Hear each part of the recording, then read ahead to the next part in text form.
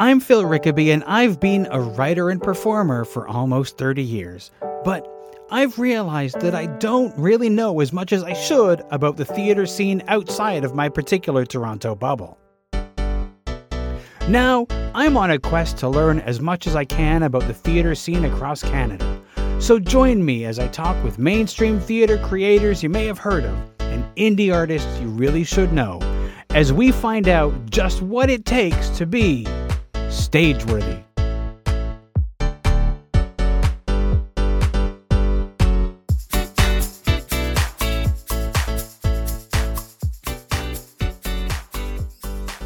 If you value the work that I do on Stageworthy, please consider leaving a donation either as a one-time thing or on a recurring monthly basis. Stageworthy is created entirely by me, and I give it to you free of charge with no advertising or other sponsored messages. Your continuing support helps me to cover the cost of producing and distributing the show. Just 4 people donating $5 a month would help me cover the cost of podcast hosting alone. Help me continue to bring you this podcast. You can find a link to donate in the show notes, which you can find in your podcast app or at the website at stageworthy.ca. Now, on to the show.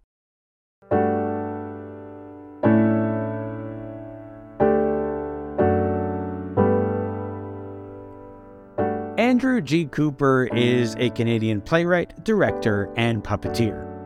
In this conversation, we talk about working on Alberta theatre projects The Jungle Book, creating a new stage production of Mary Shelley's Frankenstein, how Calgary has a thriving puppetry community, and much more.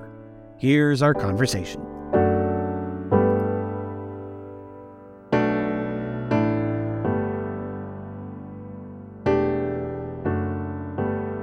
Andrew, you were just doing The Jungle Book? That's right, at ATP. Okay, tell me about that experience. How was doing The Jungle Book? It was a very upsy downsy sort of show. From my point of view,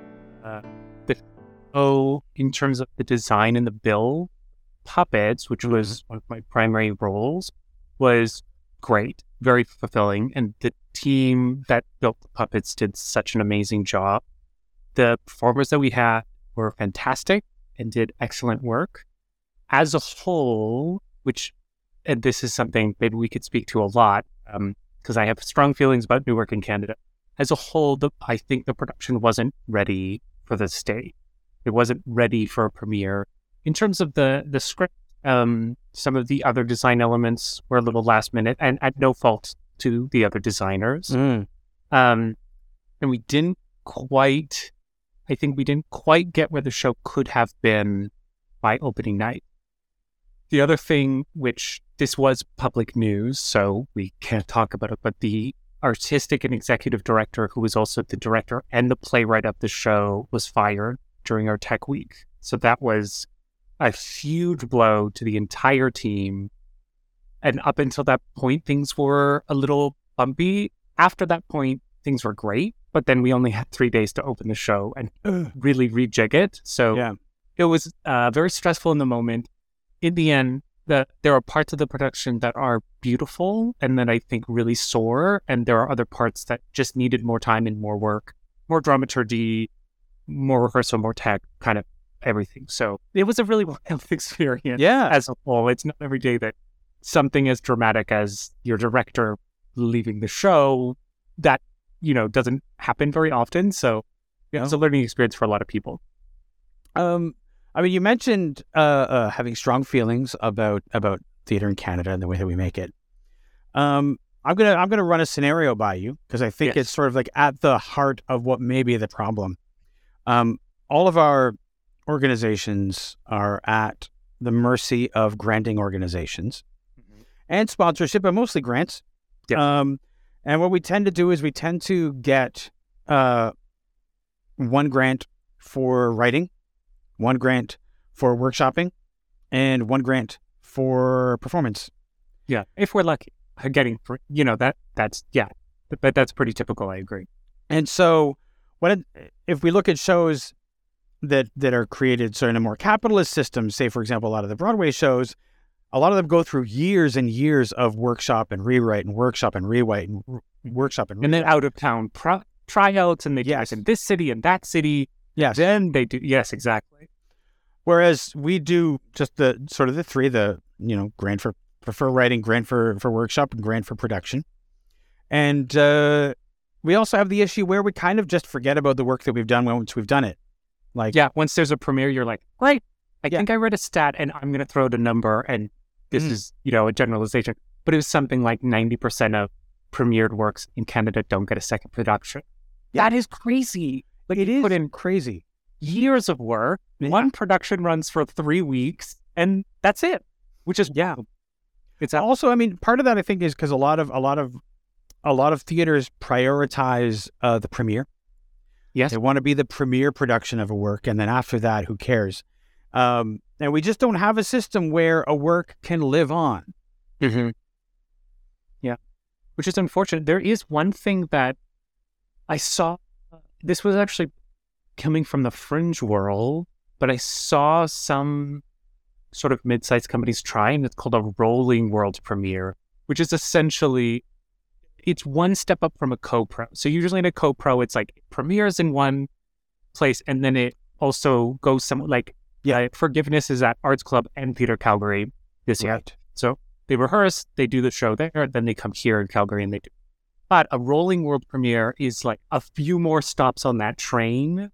The same production does hit all of these cities, and then they're all called world premieres, even though really one city premiered it.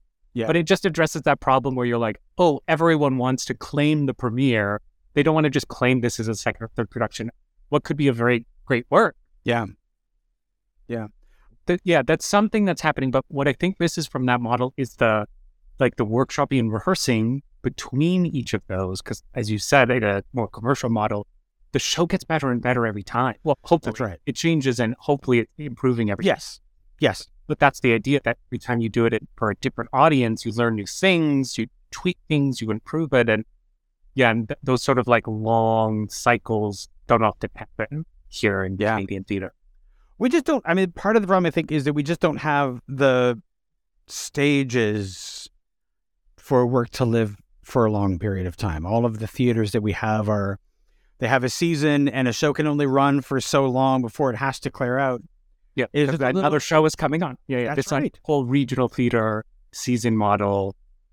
Yeah, especially in Western Canada. Yeah, there's so few companies that are doing like something that sits down and stays for a while. Yeah, I think, as I was saying here, the only companies that kind of do that are like the big dinner theaters. They'll run shows sometimes for an entire month or sometimes 2 months.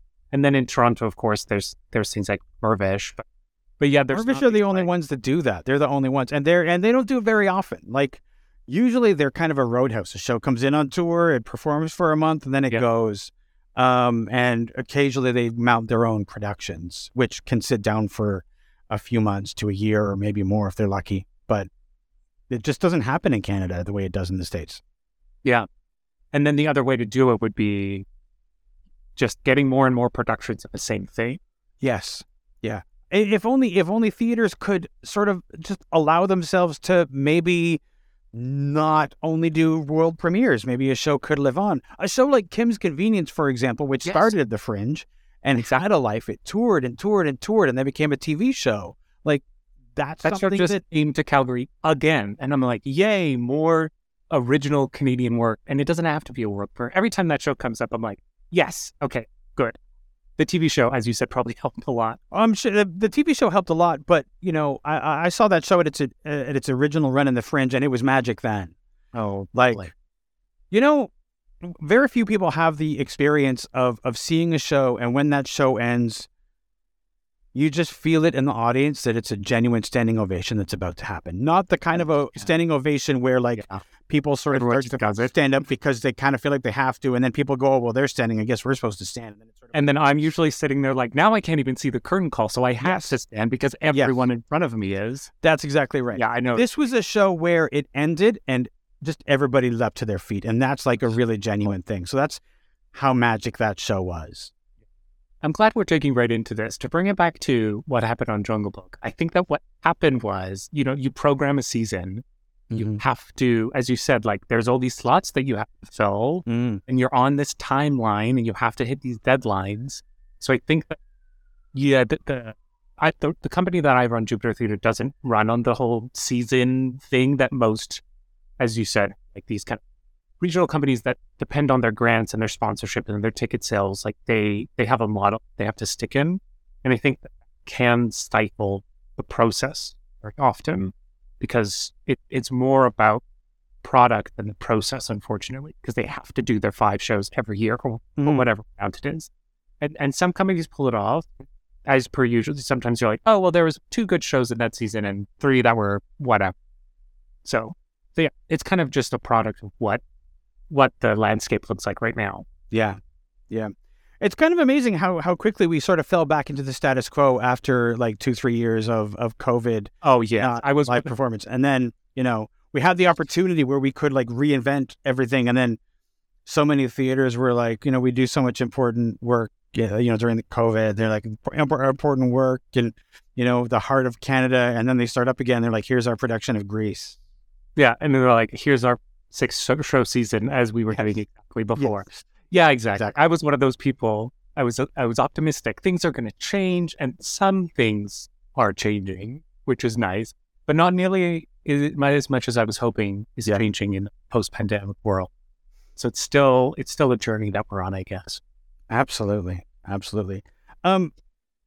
nerd heart would be remiss if I didn't speak to you about a very important topic, and that's Fraggle Rock. Oh, yeah.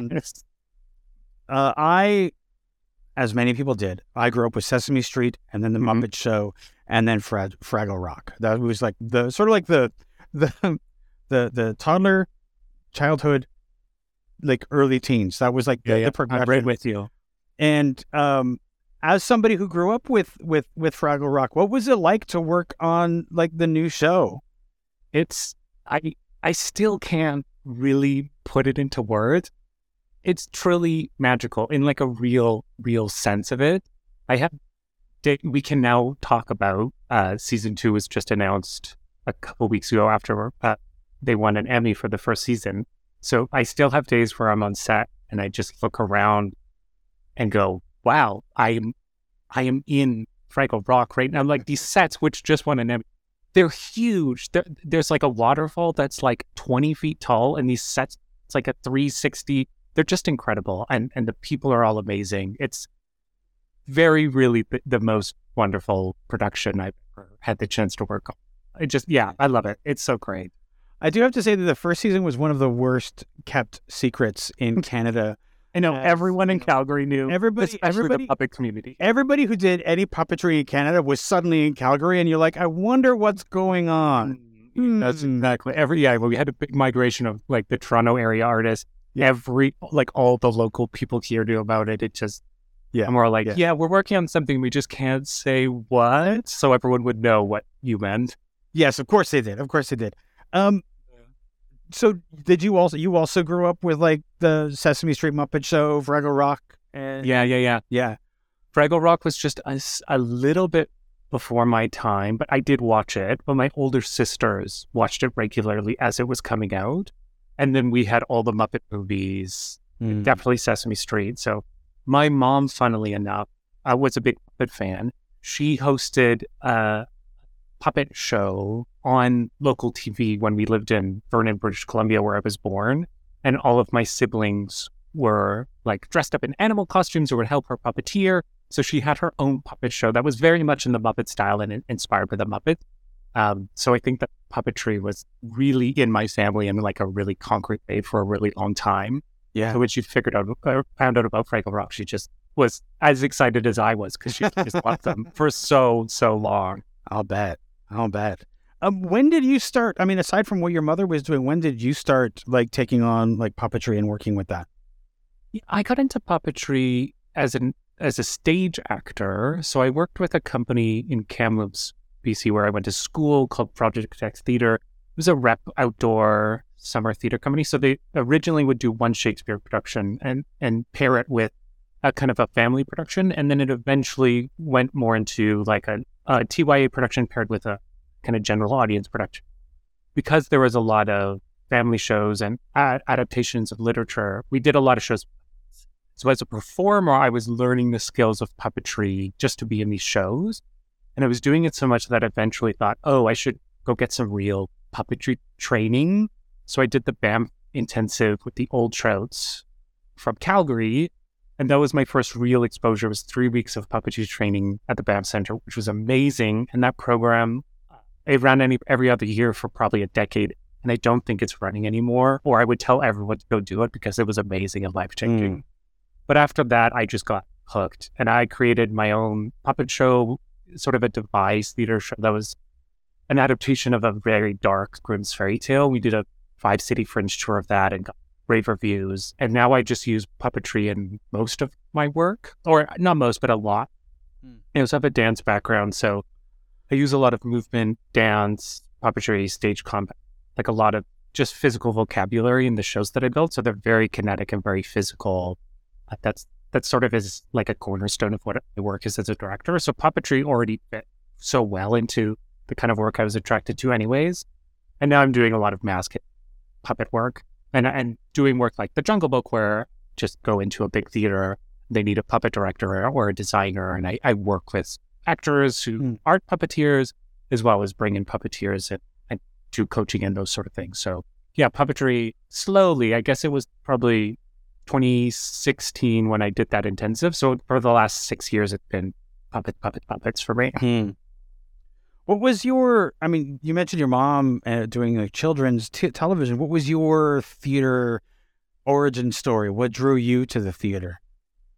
Yeah, so I remember seeing some plays and such when I was young. What really got me into it, and I grew up in a certain sect of Christianity. I grew up Mormon, so there was always like, we would like put on shows and like all these different things. But when I was in high school, a friend of mine whose mom ran one of the local dance studios was like, oh, you like to move and you should come and take some hip hop classes. And then that same friend, after I was like, sure, I'll try it, was like, oh, we need more guys in musical theater.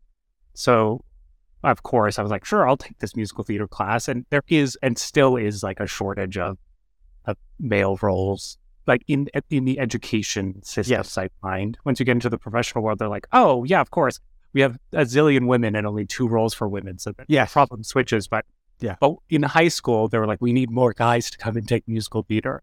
So we did West Side Story was my first play ever, and I was just completely hooked after that. So I did another year of that for my grade 12 year, and then I wanted to go to school, so I got my bachelor's degree, and I just kept going and going.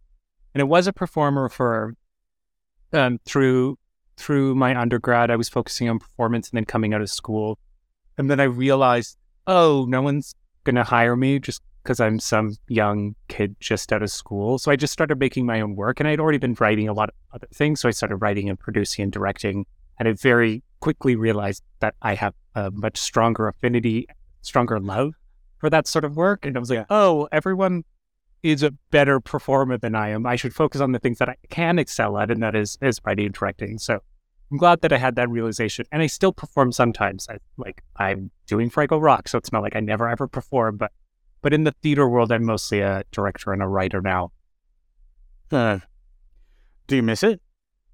Oh yeah, I love the stage. And I also did improv for a long time. And I started an improv comedy troupe in Kamloops, and then when I came out to Calgary, the famous Loose Moose is here. So I've done that a few times, and I'm like, I just love. Oh, and speaking of Kim's Convenient, the first time I went to Loose Moose, there was this, I think it was like the 40th anniversary, and a whole bunch of Loose Mooses came back, including Andrew Fung. So I do comedy with Andrew Fung, and I was just, this is amazing. Nice. So that was just like such a fun and exciting experience.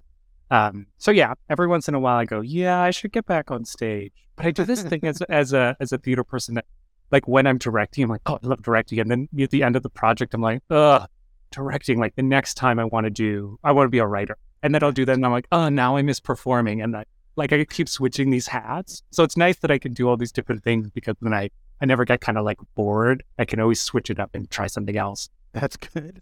You mentioned Fringe. Do you, because Fringe is, depending on, every city is different. So when you're traveling with Fringes, the shows, you learn how to adapt to an audience really quickly. Yeah. When you took your show to the Fringe festivals, which cities did you do? We did just Western Canada, so we did Winnipeg, Regina. I did the show in Calgary, but it wasn't technically part of the Fringe. Then we did Vancouver and Victoria.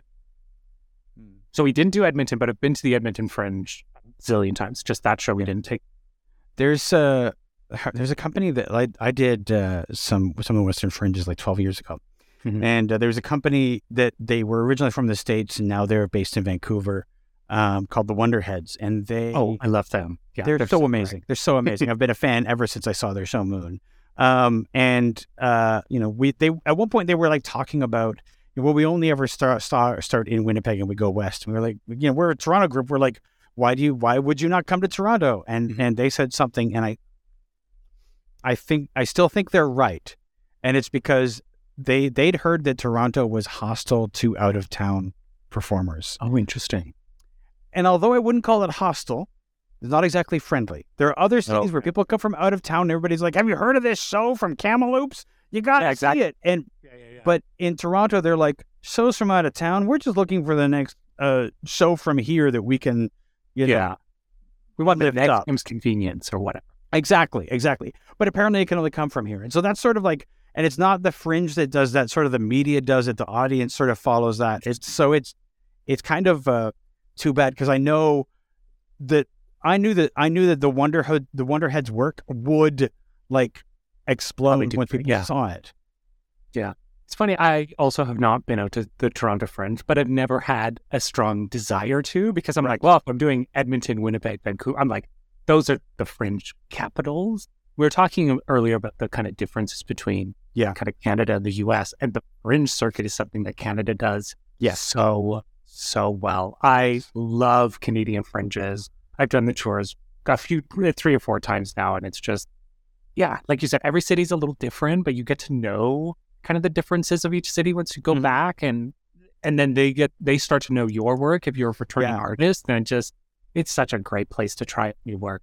And that's somewhere where new work, I think, can really thrive, because it is inherently commercial. And as a whole, there's a lot of things about capitalism that I don't like.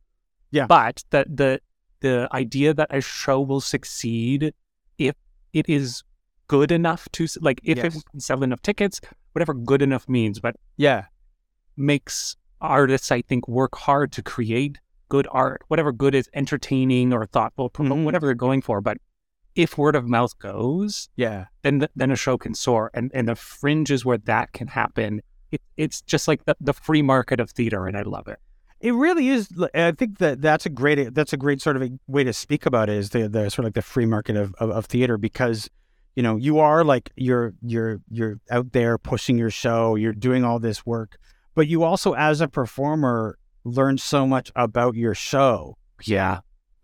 Even between cities, it can change, because you're like, absolutely. I did 6 shows in Winnipeg, and I'm like, there's a few little things that are not landing. Let's just switch those up when we get to Edmonton. Like, you can't make changes on the go. This whole changing of new work we were talking before, you can do that in one tour over one summer, and then you have a show that's so well refined because you've done 100 performances or something. Yeah. And what's awesome about that is the next time you do that show, like I've show that I've taken around is called The Last Man on Earth. It's a play in the style of silent film with Keystone Theater. And the first time we did it at a festival of clowns, even though we're not technically clowns, but we did it there. And then we sort of reworked it after that. And then we did a Fringe tour. And every time we do it again, we can sort of come back and revisit it. And like, what did we learn from the last time? What did we learn from the last time?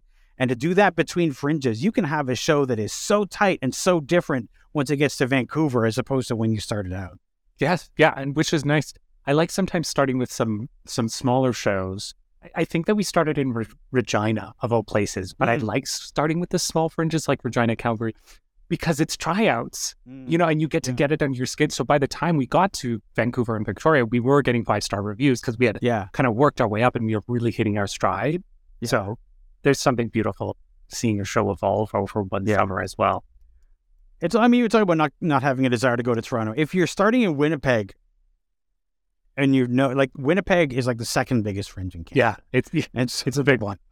It's a big one. And then Edmonton. So if you're doing those and that's your experience at Fringe, I know people were like, I can't wait to get to Toronto. It must be huge. And I'm like, you're going to be so disappointed. No, It's not anything like that at all. It's not anything like that at all. No, Calgary's is tiny as well. I think it's because we're so close to Edmonton. Everyone's like, well, may as well go to Edmonton. It's like, Fringes. I think people, like, if you were doing a Fringe tour, that's why you would go to Calgary. Like, because you have, like, the opportunity. You start at Winnipeg, and then you have the time in between. You're like, I will go to Saskatoon, or I will go to Calgary, or whichever one. You go to one of them. Yeah. Yeah. Yeah, it's a funny thing, but I love it. And when Fringes started coming back, I was like, now theater is back in Canada. I know they need it. Absolutely. This past summer, although Fringe felt weird this past year, in Toronto, it was not quite back. We still had you had the dichotomy of masks were mandatory, but after a while the staff was a little tired of fighting with some people, and so there's things get all of that sort of thing. And I know people who are on the tour, and you'd be like, okay, so they're having to cancel shows because they've got COVID. It's like, hopefully we will have a regular Fringe again soon. I want to talk about Mary Shelley's Frankenstein. Yes, tell me about that production, because Frankenstein is. Some people, when they think of Frankenstein, they think of the silent movie. Yeah. Think of, the green guy. We think he's green, but whatever. It's black and white. Boris Karloff. And, that's how we think of the story, but it's so much more than just that. So tell me about what you love about Frankenstein and about this production that you're working on. Yeah. So I read Frankenstein, I think, in my introductory to English class in my first year as an undergraduate student, and I just fell in love with it immediately. I've always loved monster fiction anyways, and this is early sci-fi, and I love early sci-fi. There's just something that's so beautiful and tragic about this story. And as you said, yes, a lot of people think of this sort of guttural, monosyllabic, non-speaking person, but the beauty, I think, of Frankenstein is how eloquent he becomes. The creature becomes this persuasive and eloquent force, and it's just such a beautiful story. It's so human, which I love, and really at its heart, for me at least, it's the themes of being an outcast, of trying to find your place, of not fitting in, and of how we treat people who are others. And those themes, every time I do the show, I'm like, oh, this show is for today because of the same theme. The very first kind of workshop production I did in Kamloops was right during the wave of Me Too, the first big wave of Me Too. And I was like, this story is so relevant right now. And then we're getting ready to do it again. We did another workshop last October. And then our big premiere is coming up this upcoming March. So we're going to be doing it with Jupiter Theatre here in Calgary. And coming out of COVID and all of the big waves that have been happening with Black Lives Matter and the Indigenous movements. And I just think, oh, yes, this is the play for our time. And it just keeps happening, which tells me that, oh, these themes are universal. That, unfortunately, this story of how we treat others and people being outcasts and being other, that's not going away. So that's why it's unfortunate, but it's still relevant. And it was relevant because it's 200 years old. So I'll probably, just like Shakespeare, probably not going to go anywhere. These themes are kind of universal themes of the human condition. So that draws me to it. And then in terms of production, we mentioned before how I love movement and puppetry and all those sort of things. So the production itself has a lot of movement. The creature doesn't speak a lot and learns to speak over the first act of the show. So there's a lot of nonverbal acting happening and beautiful movement. There's puppetry moments. There's a lot of mask moments. The supernatural elements from the novel I've keyed in on, especially the kind of ghosts and the haunting and Victor Frankenstein's disintegrating psychology. So I'm using masks as metaphor. So there's elements of dance, movement, mask, puppetry, shadows. So all the things that I said, I often use as trademarks in my show. So it's highly visual, highly spectacle. And I find that these amazing classic stories, and especially stories that lean into sci-fi, supernatural, or fantasy, they really lend to this very highly visual style that I'm drawn to. So something I've been trying to do, Jupiter Theater especially, is to get more speculative fiction on stage. I'm constantly advocating that we need more sci-fi and fantasy on stage because I love those things, and I just think that the liveness of those can be so unique and so thrilling. So that's what I'm really excited about with this production that's coming up in March. And we're starting soon, and I just keep getting fired up about what's going to happen in 2023. Yeah. I think there's I've thought for a while there's not enough genre on our stages. Yeah. There was a time where that was where horror happened. If there was, there were Dracula, Frankenstein, the Jekyll and Hyde. These were all like plays that happened on stages and terrified people at the time. Yeah. And then at a certain point, we decided that we just don't do that anymore. Our theaters are for more, we like a living room. We like, it's bizarre. Yeah. Somehow we just sort of stopped doing that. And yet there's nothing more visceral than seeing a play in a theater and being afraid in a theater. Oh, it's amazing. So Calgary is very blessed. They do have a genre theater, Vertigo, which their mandate is around mysteries. But the last artistic director who has just left, Craig Hall, really was pushing for thrillers as well as mystery. They're very, very similar. So I've seen some amazing thrillers on stage at Vertigo. I just saw Stephen King's Misery, and it was fantastic. It was just, I was like, I couldn't believe what they were doing, like sledgehammers, breaking people's legs, torturing people on stage, and being in the audience and feeling the jump scares and feeling people's kind of horror. Like you said, it's just so fun. It's so amazing being in a communal space to get that. And I constantly want more of that. So yeah, that's sort of what I'm chasing right now. I remember being, in my day job, I work with people who are not theater people. And I was having a conversation with someone who just, they didn't really get theater. Why theater? Why not just movies? And I tried to explain, and it talks about, how violence on stage is more visceral on stage than in a movie. And you can sort of see it where, in a show, if somebody gets slapped, that ripples through the entire audience. And if it happens in a movie, people are just like, eh. Yeah. That doesn't have the same impact, right? Totally. I did a production of the Scottish play years ago where the murderers that came to kill Macduff's family, Lady Macduff had a baby. And so we took the baby from her. We acted like it was going to be fine. Right. And then after her son got killed, we sort of like turned the neck. And there was a little piece of balsa wood in there. So like just the slightest snap. And the way the audience just sort of like entirely like as a entity recoils from that, you can't. Just that in itself, you wonder why are we not putting more of this stuff, this visceral stuff on our stages if the audience is going to like buy into it so much? Yeah, I love that. There is a moment in Frankenstein from the novel where the young son, who I think is like 10 in the novel, gets strangled by the creature. And in our workshop productions, we typically had a 10-year-old play that role.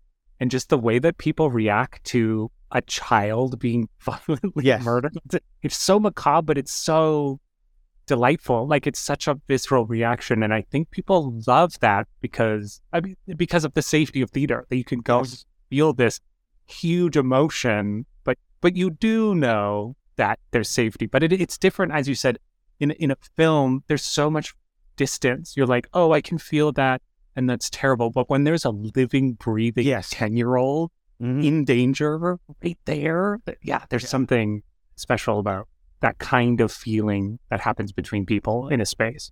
Absolutely. There's that moment of like, I really think it's because, on stage, there is that distance, or sorry, in film, there is that distance. You see the screen, it's not really happening. But something about having somebody who's breathing, who might be sweating, you know, you just you buy into it so much more in the theater. And I kind of think that if we give more people that experience in the theater, I think we would see an influx of audiences to our theaters. No, exactly. It's not just stuffy plays in a living room or great plays in a living room. I just saw Theatre Calgary's The Importance of Being Earnest. I love the play. The production was fantastic. It still's funny. They did a really great job. And I was like, you know what? Great night out at the theater. There's nothing wrong, with these comedies. But that's not the kind of shows that I produce personally. And I can enjoy them. But I think we would get different people coming to the theater with these very different kinds of productions. Yeah, that's something we definitely need in Canada. Is we need new, younger, different audiences watching live theater. That's live the thing. Theater is going to continue. That's the thing. We always have all these conversations. There's the hand wringing of like, where is our audience going? Where's our audience going? And you have to look at what you're putting on the stage as the answer. Because if you're not giving something that like young people want to see or like that audiences want to see, they're just not going to come. It's easier for them to stay home and see what's on Netflix or Hulu or whatever services they have. You have to give them something exciting to bring them out that they can only see there. Yeah, and so much the conversation about audiences is focused on marketing. But as we were just discussing, audiences is about programming. Like whoever, what you choose to put on the stage is going to reflect who's coming to see it, which is why there's such a great resurgence right now of diversity in theater. Mm-hmm. Like people of other cultures writing or directing or producing work. And that inherently will bring different sort of peoples because other people want to see those stories. It's not just for me as a white male presenting person, like I like certain things, but other people who don't typically go to the theater. And this is one of the things about The Jungle Book that I actually really love, is the original vision for this show was to really reclaim it from a South Asian perspective. And the moments that are about South Asian culture that I really didn't know much about before coming into the process, they're beautiful. And I think more people should be witnessing these sort of acts on stage. And I hope that a lot of South Asian people in Calgary are going to see this because there are moments that are so lovely in the show. And that's something that I was excited about and needs to happen more. And one of the elements of the show that I think needs more workshopping and more time and those sort of things. It's lovely seeing that some of these changes, as we discussed, are starting to happen and need to happen faster. Yeah. I mean, the advantage to the stoppage of theater was, in theory, the theaters could have the conversations that they had been putting off because they were in a cycle of production. You can't have important conversations about diversity, about who's on the stage, who do you serve, that sort of thing, if you're just like always in the cycle of cranky it up. That's right. So it's great those conversations were had, but I'm looking around at some theater companies being like, "Do you remember we had that conversation? Do you remember?" Because I remember. Yeah. Another aspect of this kind of different, what makes, I think, theater unique and is the things that you can't see on film. And one of those for me is the puppets, and this is the reason why I love puppetry so much, is because as we were saying about the danger of like, oh, there's a living, breathing, sweating human on danger on stage. I think there's something really magical about when people really get puppets and they start to go, oh, that is a living, breathing, sweating thing, even though it's not. Yeah. But when people really buy in, I think that the trick of theater is imagination. So this is my thesis I'm going to stand on, that it is a shared imaginative space between the actors and the audience. Everyone knows it's not real. Whereas film, often, not always, but most of the time in film, you're going for realism, even if it's superheroes, blah, blah, but the lens, you're trying to find a realistic format. Mm-hmm. But I think in theater, or at least what's interesting for me is finding this imaginative space where we both know it's not real, but we buy in anyways. Yeah. And puppets take that and they turn it up to 10 because you're like, this is just wood and cloth and paint. You definitely for sure know this isn't real. Yeah. But once you start to buy in and care about it, you can soar, you can run on this journey, you can really go to new heights. Mm-hmm. And I also love that puppets can do things that humans can't. So in the little, as an example, in this Fringe show that I said, this dark fairy tale show, The Robber Bridegroom, one of the reasons why we wanted to use puppets originally was we wanted to find a story that we do things that humans can't. So we had this scene where this little girl gets dismembered, like chopped up and put into a soup pot, which is what happens in Brothers fairy tales because they're actually very dark. So for a puppet, you spend the first half of the show getting them to love this character. And then in the finale, this terrible guy murders her and literally rips her limbs up and cuts her up on stage. That there's something that, of course, yes, we wouldn't be able to murder someone on stage. And you could maybe do tricks, but not to the level we did it. We really pushed it far. And then I'm like, yes, that's why puppets are so great. You get people to buy in and then you can do something that a human would never be able to do. And I just love those moments so much. Yeah. That suspension of disbelief is a magical thing about theater because you can, I mean, it's amazing. You can be like, all right, here we are on stage. And then if I turn the lights blue and I say we're all underwater, everybody just like accepts, okay, we're underwater. Yep. Nobody, well, the special effects weren't that great. Like they just, exactly. Yeah. We're underwater, you know? And I mean, that goes all the way back to Greek and Shakespeare, where you're just like, here is the place that we are at. And everyone's like, cool, great, we know where we are. I kind of always appreciate that about Shakespeare because he'll walk into the room and it'll just be like, now we are in space. And the audience is like, yeah, okay, we're in space. Okay, we are in space.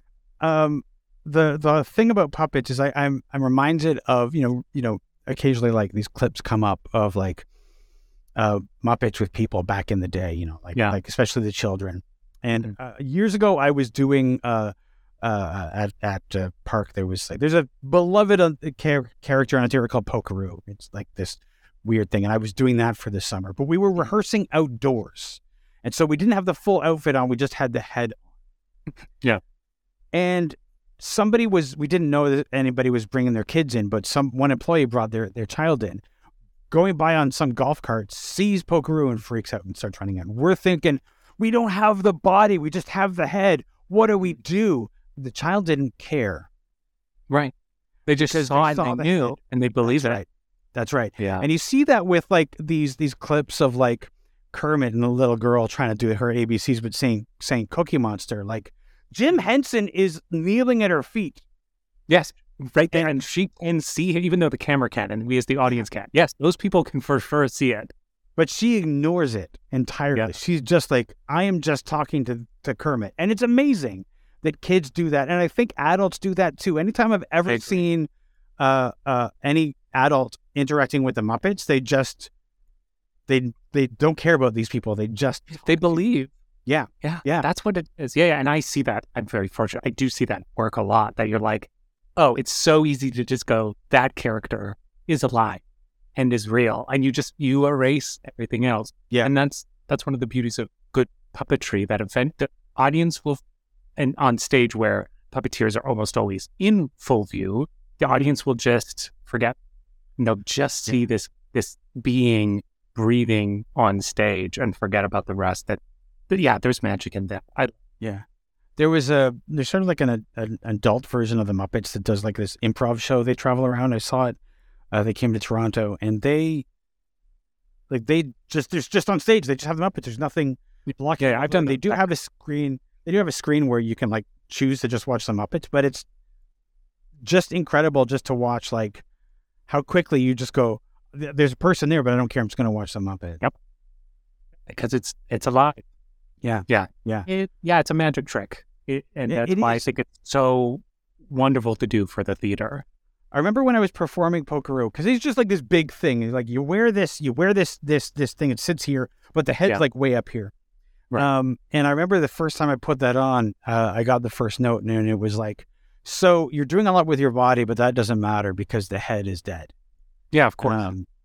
You have to move around. And of course, what that meant in that was that I have to like move my entire torso around to get the head moving. But if I didn't do that, there was no life in it. Yeah. And it's amazing how quickly that will kill it. No matter what you're doing with your body, how quickly just like the inanimate thing can just like die. Yep.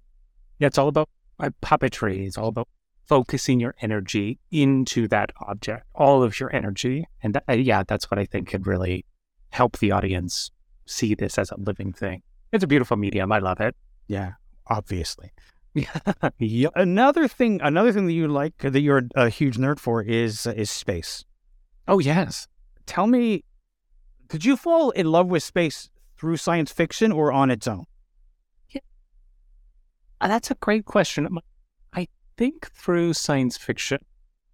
I've liked science fiction for a long time. Like, I grew up watching, well, I consider this science fantasy. I'm getting really nitty gritty. But I grew up watching Star Wars and other shows, reading a lot of science fiction. And then I think when I got older, I started getting interested in physics. I took physics in high school, and now I'm just a very casual science lover, and I look a lot into astrophysics and astrobiology, and I just love space. So I'm such a nerd for it. And I do try, and what we're talking about, like bringing these sort of genre things to theater, and it's so rare. Sometimes fringe shows kind of go really wacky and we'll do something like hard sci-fi. Yes. Or like a space opera, but it's so rare to see those kind of things on stage. So when they do happen and when they're done well, I really love it. Yeah. But I'm always trying to look for space. One of the shows that I'm writing right now, it's about the aftermath of the discovery of the proof of extraterrestrial life is discovered. And then these people trying to figure out, oh, what do we do now? Like, what does the world look like? This was a real thing that happened. It's not a super original idea, but I'm having a lot of fun writing it and exploring that lens right now. And a lot of that is research into kind of for my own sake. Oh, like about the telescopes that would be used, and one of the characters is an astronaut on their gateway, and there's just all these things. So I just love exploring that world, and I think that it's very, very rich. How excited were you about the James Webb Telescope? I've been following that for so long. And when the images started coming, I just was like blown away. Honestly, every time there's an update from it, I just cheer. I love it so much, especially because like Hubble is still amazing, but there's just, it's so old now compared to what the James Webb can do. And some of the things it's doing, it's just opening so many doors in that world. And for example, like being able to possibly discover organic life on very far away exoplanets is something that the James Webb can conceivably do if such a thing does exist.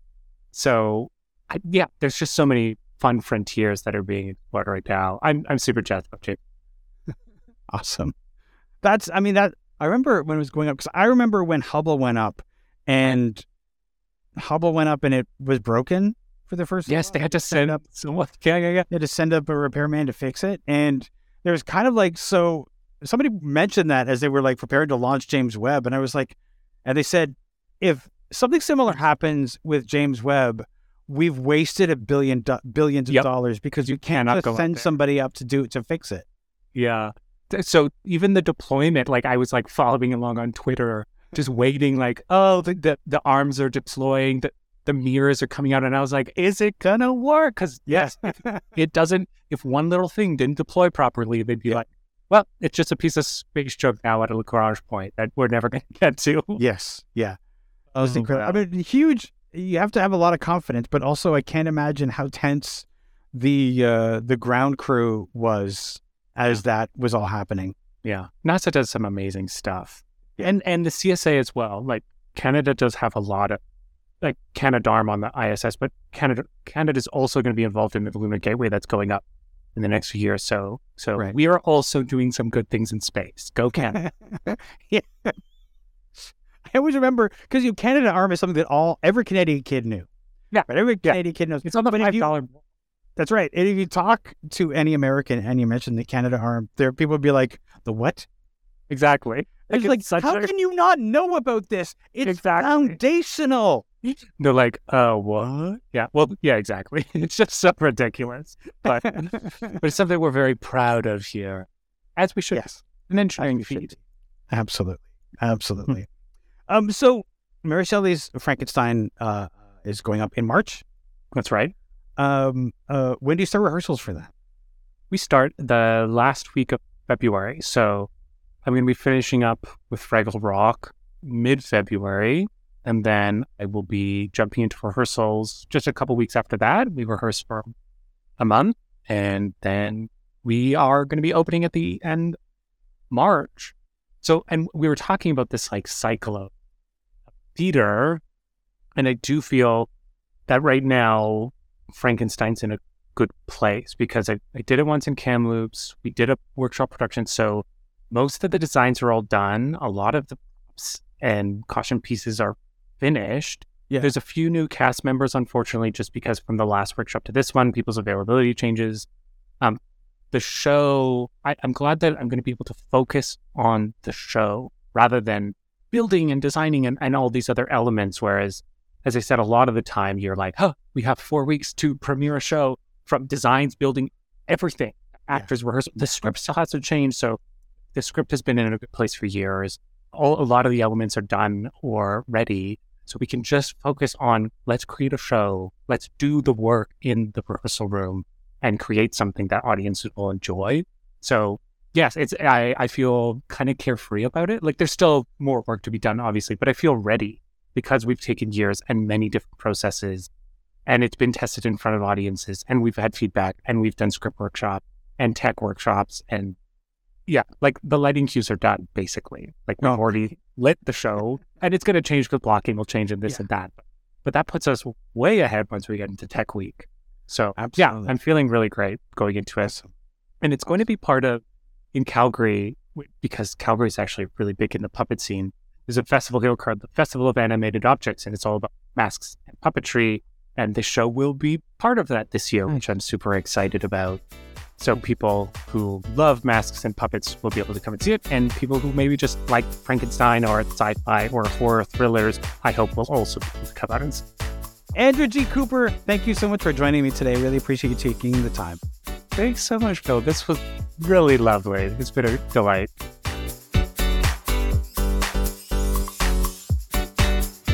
This has been an episode of Stageworthy. Stageworthy is produced, hosted, and edited by Phil Rickaby. That's me. If you enjoyed this podcast and you listen on Apple Podcasts or Spotify, you can leave a 5-star rating.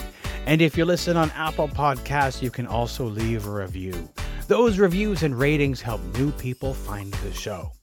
If you want to keep up with what's going on with Stageworthy and my other projects, you can subscribe to my newsletter by going to philrickaby.com/subscribe.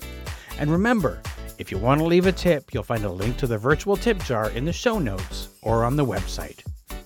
You can find Stageworthy on Twitter and Instagram at StageworthyPod, and you can find the website with the complete archive of all episodes at stageworthy.ca. If you want to find me, you can find me on Twitter and Instagram at Phil Rickaby, and as I mentioned, my website is philrickaby.com. See you next week for another episode of Stageworthy.